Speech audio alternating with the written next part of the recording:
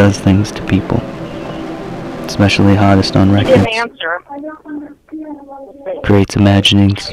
Hi, Jim. I was thinking it would be helpful to know what's a good time to reach you so we can find out if the food's good and if you're having fun.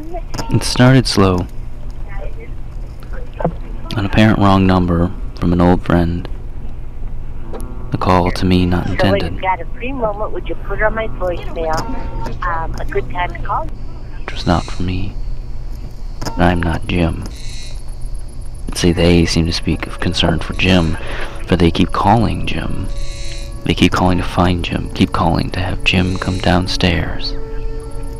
But to what purpose? Why is Jim so in need? Why is Jim not available? Why is Jim my number? Why is Jim the one they now try to reach through me? It didn't start with Jim. It started with other people calling. Calling for a couch. Calling for a home. Calling for things.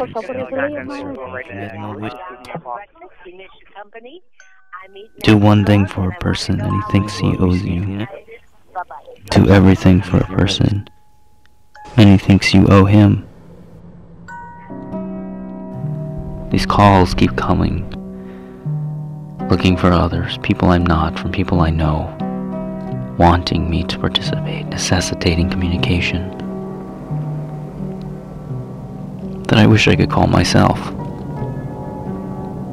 that I choose to call myself, choose to request an answer as to the identity of the man behind the phone number, the man everyone's trying to reach, the man who never picks up the phone, the man who accepts the messages, never to call back, despite the request to do the very said thing, call back and leave a message of oneself, of one's place, of one's identity, of one's space in existence and time, and where they will go.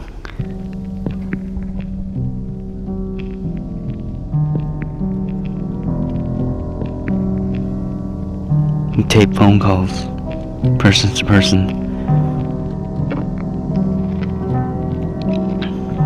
I stopped accepting phone calls when it came to the home.